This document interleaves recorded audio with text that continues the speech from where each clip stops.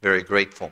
We're in the book of 1 Thessalonians, and we're just taking the time in the month of January, and we're going to kind of go chapter by chapter. I'm trying not to get bogged down on it. But the book of 1 Thessalonians, 2 Thessalonians, 8 chapters of our Bible, but every one of them speak of the pre-tribulation coming of the Lord Jesus Christ. Every one of those chapters reference that. We're going to see as we continue to study that some of it will reference the second coming of the Lord Jesus Christ. Pastor, we're talking about the second coming. The first coming is the rapture of the church.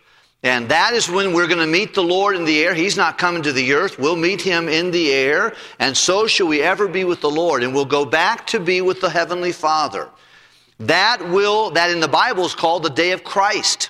That's when the Lord is coming back. It's the day of Christ, not to be confused with the day of the Lord. It's a different reference, in my opinion.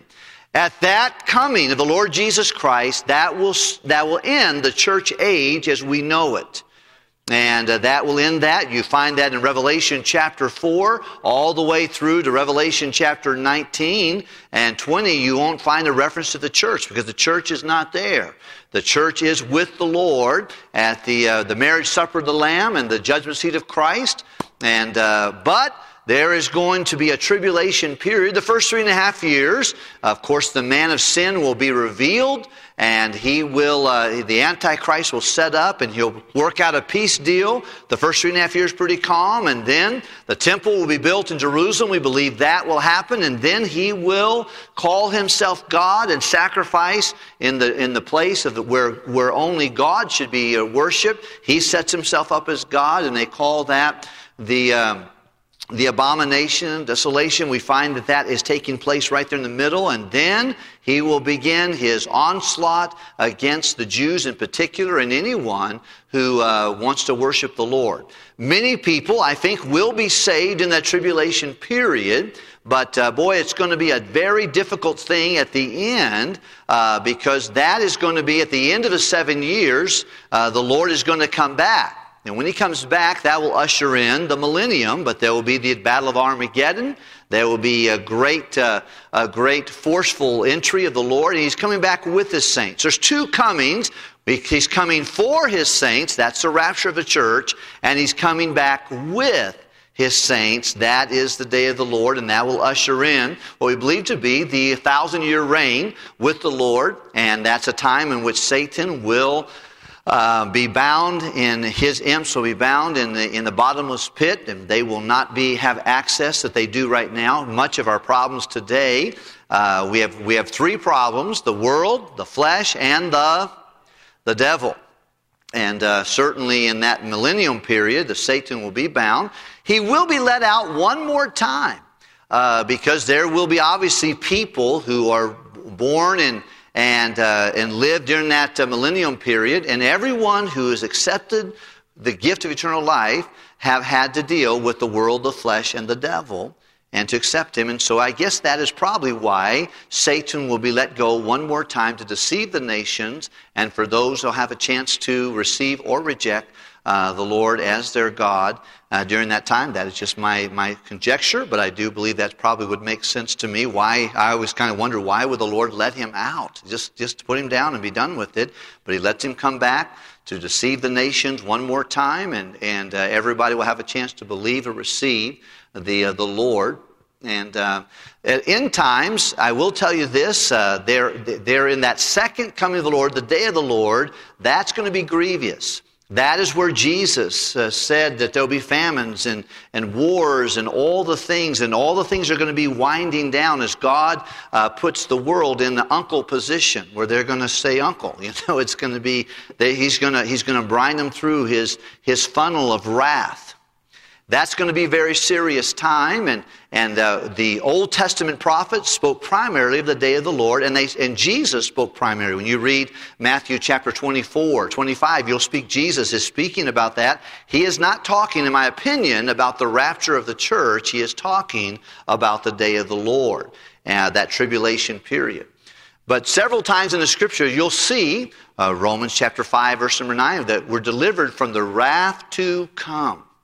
And we find that, I think, mainly in the book of 1 Thessalonians, 2 Thessalonians, and also in the book of 1 Corinthians. The two books of the Bible that were given, there are two books given to the church at Corinth and the church at Thessalonica. Now, the Apostle Paul was just there, we believe, less than a month, 3 Sabbath days in which he instructed these people, and he spoke to them very candidly about the coming of the Lord, the rapture of the church. And they were familiar with that. And then, of course, he had to leave abruptly, went on to Berea, and then he went on to Athens, and he sent Timothy back to this church. Maybe Silas, I kind of always thought that Timothy and Silas both went back to Thessalonica.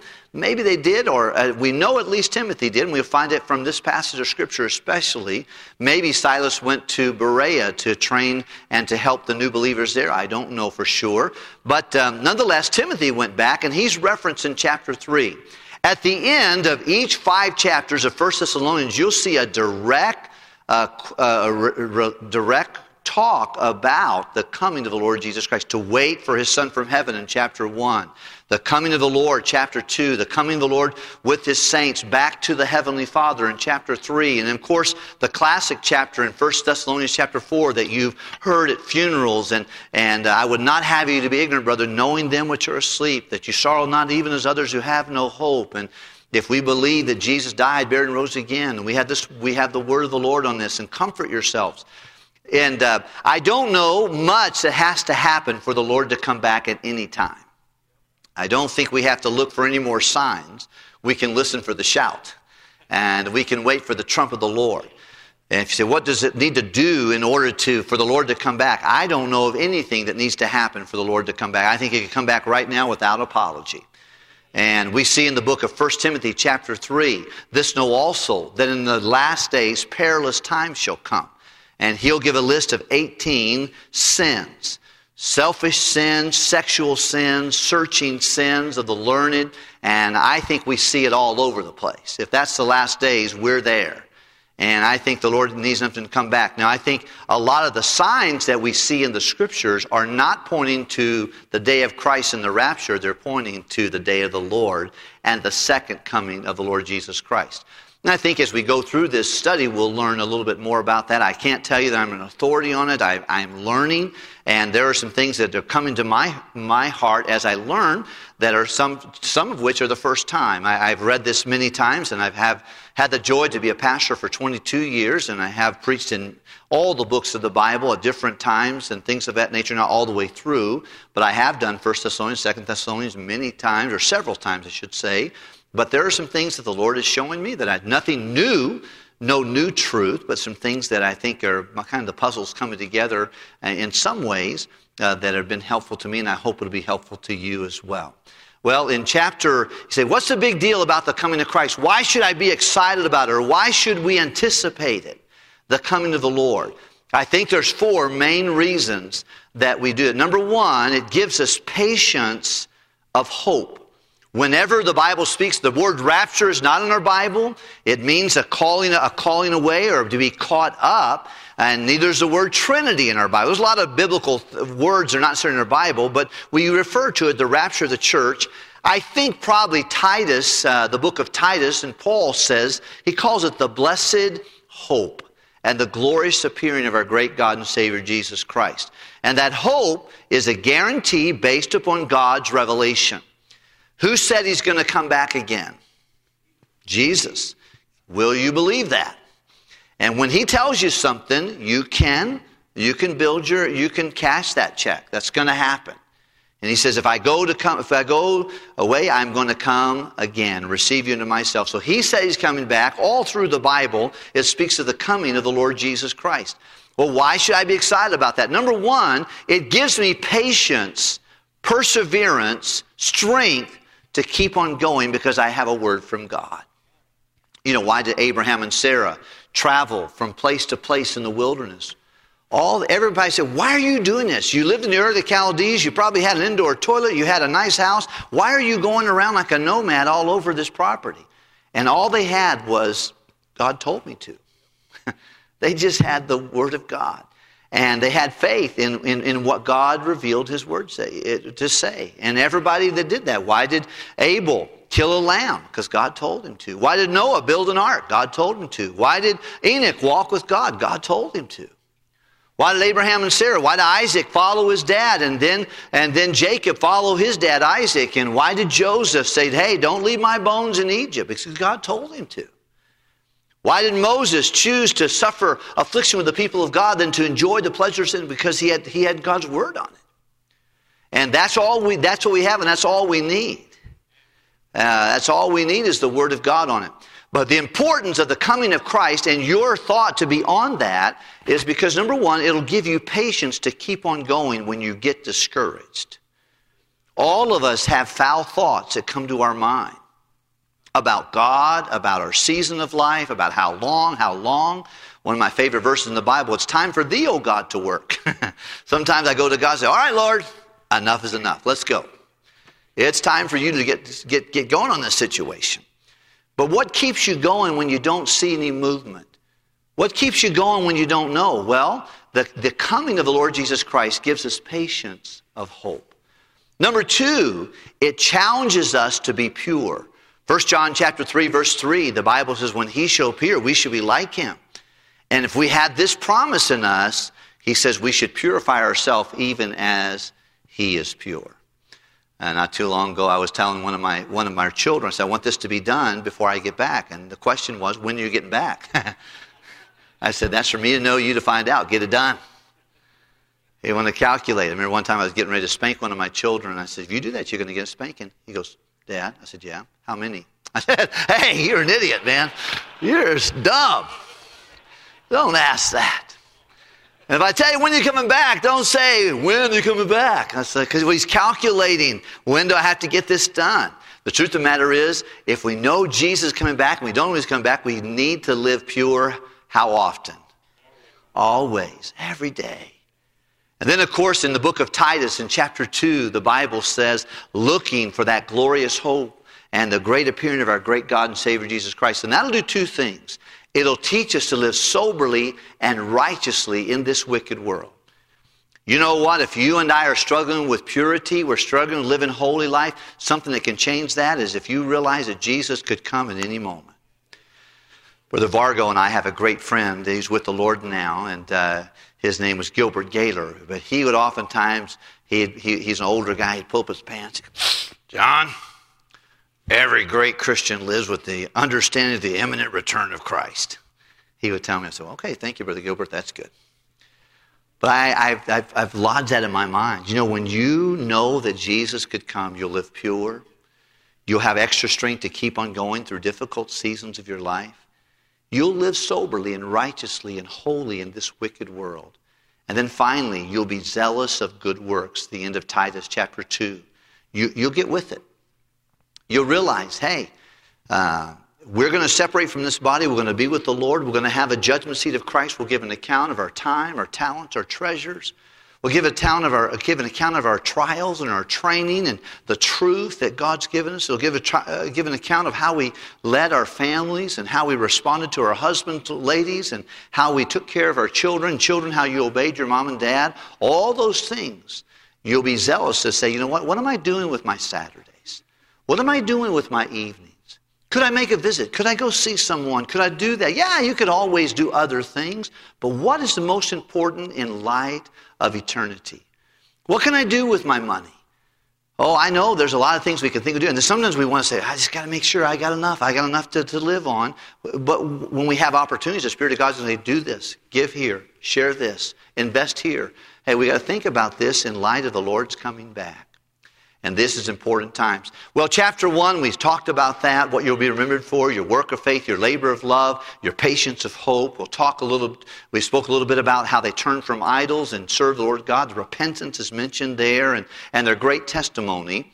Chapter 2, we spoke about if the Lord's coming back, you and I need to be faithfully influencing others for the gospel of Christ and the ministry. Let me just tell you something real quickly, if I can.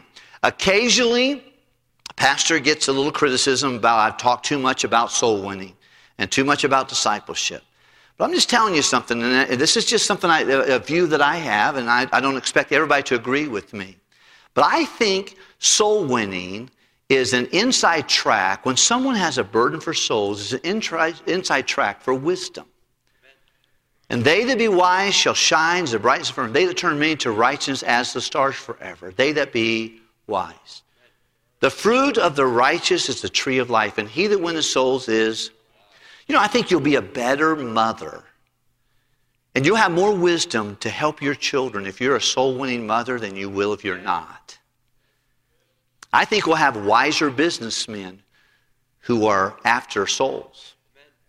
You'll be a better dad, a better brother, better sister, better son, better daughter. And I'm so grateful. I think over 65 of our teenagers went to soul-winning training yesterday. On a nasty day out, they were there and learning the Word of God. And I heard Josh Perez gave a great testimony from one of my kids, told me he just did a great job sharing the testimony of salvation and why the importance of soul winning. And thank God for that. I hope many more of our kids will attend next Saturday morning at 10 o'clock and learn more about how to win souls. I think young people make better decisions when they're soul conscious. I don't think it's a panacea to get over all your problems. You can have a head full of knowledge and a heart full of sin, a life full of sin. I understand that. But I think there's something about being wise that will give you wisdom not only in soul winning, but in every area of your life. I find Brother Rick Martin will be with us, but when he went to the Philippines, I read in his book, and he has a great book on starting a church in the mission field. If you don't have that book, I would encourage you to get it. I gave it to a young businessman to read. He says, Pastor, this just got more information about being a better businessman. This is a great book on time management and how to help people and things of that nature. But one of the things his goal was, and when he went to the Philippines, was to train 35 soul winners. That was his goal. He said, because soul winners will do anything. Soul winners will watch nurseries. They'll be security guards. Soul winners will clean baptistries. They'll clean buildings. Soul winners will do anything. If you can train 35 soul winners, he said, then you've got people, and then they're winning people to Christ, and God will continue to bless. And now hundreds and thousands of people in the 40 years he's been there have been used of God because he started with 35 soul winners. Because they get wisdom. And I think that's something very important to us as a church. Well, let's look at chapter 3, and let me go through this real quickly. I want you to notice this. Let's look at chapter 3, verse number 1. And wherefore, when you could no longer forbear, so we couldn't take it anymore, we thought it good to be left at Athens alone. He says, I knew I was run out of Thessalonica, I was ran out of Berea. I felt like it's best. I couldn't stay in Berea, and so I need to go to Athens. I'll go by myself and send back Silas and Timothy to come and check on and follow up with our new believers. Verse 2, and he sent Timotheus, our brother. Isn't it wonderful? He calls him his brother, and minister of God, and our fellow laborer. Boy, I tell you what, those are something all of us ought to be. We ought to be a good sibling in the house of God. We ought to be a good fellow laborer. We ought to be a good servant, a good minister. And that's what he was called in the gospel of Christ. And he sent him back here to establish you and comfort you concerning what? 2 words there. You're going to find your faith 5 times exactly like that in the chapter 3. Someone tell me where the next time it comes. What verse? Verse 5, you see that? For this cause, when I could no longer forbear, I sent to know your faith. What's the next time it comes in your Bible? Do you see it? What's the next verse? 6, right there, the very next verse. And Timothy came to us and to you and then brought to us the good tidings of what? Your faith. Verse 7, therefore, brethren, we're comforted over you in all of our afflictions and distresses of your faith. And then again in verse number 10. But we see that as he concludes this chapter, he's going to say, look, I had to go to Athens, but I wanted Timothy I want to know how you were doing. And we'll find out that there's a great love in the heart of Paul for these people. And he wanted them to remember that Jesus is coming again. He reiterates it several times before he ends every chapter. He reminds them, hey, don't forget. Because I think knowing that will help us to live a much cleaner, purer, more purposeful, and servant life. With that in mind, I want you to notice those 5 words, those 5 times your faith is mentioned. And I want to share with you 5 things about your faith. This month we're talking about proclaiming our faith. This morning we went to Acts chapter 13, and I enjoyed that passage of Scripture. Didn't do a great job explaining it, but I like the fact that, boy, getting the Word of God out. The Word of God is powerful, and it brings joy in the Holy Ghost for those who love it and will do it. Here we find your faith. Someone said to me, and I've quoted to you several times, the most important thing about you is your faith. So what comes to your mind and my mind when we think about God? Well, with that in mind, let's talk about 5 things that we see here in your faith, and I'll conclude as quick as I possibly can. I want you to look real quickly at verse number 2. And sent Timotheus, our brother, a minister of God and fellow laborer of the gospel, to establish you and to comfort you concerning your faith. Our faith can be further established and comforted by God's instruments in your life.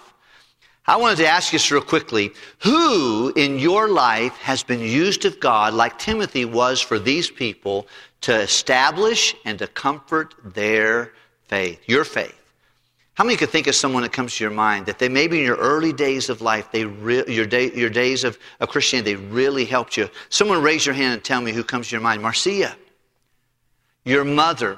And Maria, what a precious lady. I saw her at a prayer meeting tonight. Boy, there was a large prayer meeting tonight right before the service. Thank you for those who came. Yes, Al, who comes to your mind?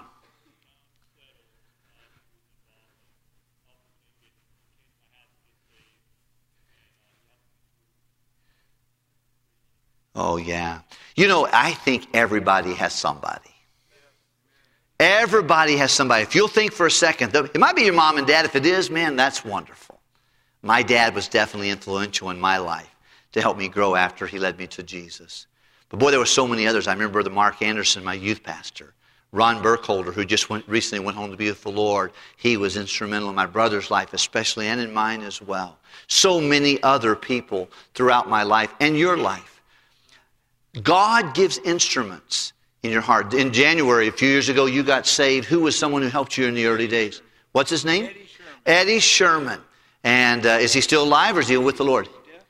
In his 80s. He's in his 80s, can't hear, but he was instrumental as an instrument to establish and comfort him in his faith. Friend, if that's happened to you, and it has, if you've been saved for 5 weeks, somebody has helped you. You need to be that for somebody else. Paul says, look, I can't get to you. I'm stuck over here in Athens. I couldn't take it. I couldn't forbear. I had to send Timothy because I want him to establish and comfort you in your faith. Is faith important? Yes or no? Is faith important? Yes or no? Very good. It's very important. And there's always an instrument, somebody that God's using in your life and has used, and you and I need to be used in someone else's life. Look, if you would please, the second time we see it used in verse number 5. For this cause, when I could no longer forbear, I sent to know your faith, lest by some means the tempter have tempted you. And I want you to read the next of the verse, with the last part of the verse. Everyone together and our... See, Pastor, is it important that I finish strong in my faith? There are people that used to sit here in this auditorium that are now serving God in different places of the world. And I'm telling you, as I thought about this week, I thought about Jeremy and Summer Malucci and Brother Stewart and Mason and his family. And I thought about some other folks who are serving Christ, Brother and Mrs. Paul Boyce and Edie. And then those are just a few folks, but other folks are PJ and Missy Pellini and Mark and Priscilla Duff. Those are just to name just a couple that come to my mind. You could think of some others. That God sent them out to do something else. But there's others that are watching a football game tonight. They didn't go to church this morning. They're not interested tonight. They won't be in the midweek service, but at one time they were in it to win it. And when you see them in the community, or you see them on Facebook, and you see them with a cocktail in their hand, you see them dressed immodestly or in doing things that you're like, no. What does it do here? How many get hurt by it? You feel like, man, my labor was in vain. I'm sure, Brother Eddie, you've been a youth pastor for thousands of people. And so many of them, like Todd Pointer and Kurt Beard, and I could just go on with wonderful servants who've gone out and done wonderful exploits for the Lord. But then there are those, when you look and you go, oh, they were such great kids. They just had a heart for God. I remember when they made that decision at that missions camp, and they went to camp, and God got a hold of them that Thursday night, and they did run well, but someone came in between them. The tempter was successful to get them out of the race. Faith is important because there's usually an instrument to comfort and establish us. But faith is important because if we stay faithful, we'll help those who helped us come to know Christ not think their labor was in vain. It's important. I sometimes say this with you, and I hope you'll say it with me again. All of us, one more time, all of us, listen, you quit, and it's going to hurt somebody real bad. It's going to hurt your mom. It's going to hurt your dad. It's going to hurt grandma that prayed for you. It's going to hurt your Sunday school teacher. It's going to hurt the youth pastor. It's going to hurt somebody. And you say, well, that's my life. You can do whatever you want to do. You can hold up that cocktail, and you can go to the clubs, and you can do all the stuff you want to do and run amok and tattoo yourself and pierce yourself when you think you're a Mr. T starter kit. You can live like the world, but you're not going to do it solo. You're not going to do it. You're not an island. You don't just affect yourself. You will either encourage those around you or you'll discourage, especially those who invested much in our spiritual life. Let's look at the next time we see it.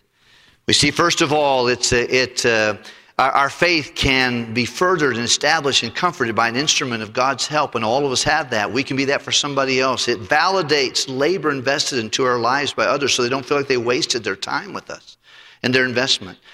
Verse number 6, but now when Timotheus came to you unto us and brought good tidings of your faith and charity, that ye have good remembrance of us always, desiring greatly to see us, and we also to see you. He says that Timothy gave good tidings of your faith. May I just remind you that your faith has a testimony, and it's reported. The Bible says, if any man love God, 1 Corinthians chapter 8, verse number 3, the same is known of them. Your faith has a testimony, and people talk about you. If your faith is strong, you have a stronger testimony. If you have weak faith, you have a weaker testimony. But he said, boy, Paul, sitting in, and whenever Timothy came from Thessalonica and met him in Corinth, he said, let me tell you, they're doing great. Their faith is just fiery and fervent. They're going through difficult times, but Paul, you wouldn't believe it. And when he heard it, his heart was encouraged. Because faith, your faith, communicates a testimony. Teenagers, you say, you're 14 years old. You have a testimony. People see you.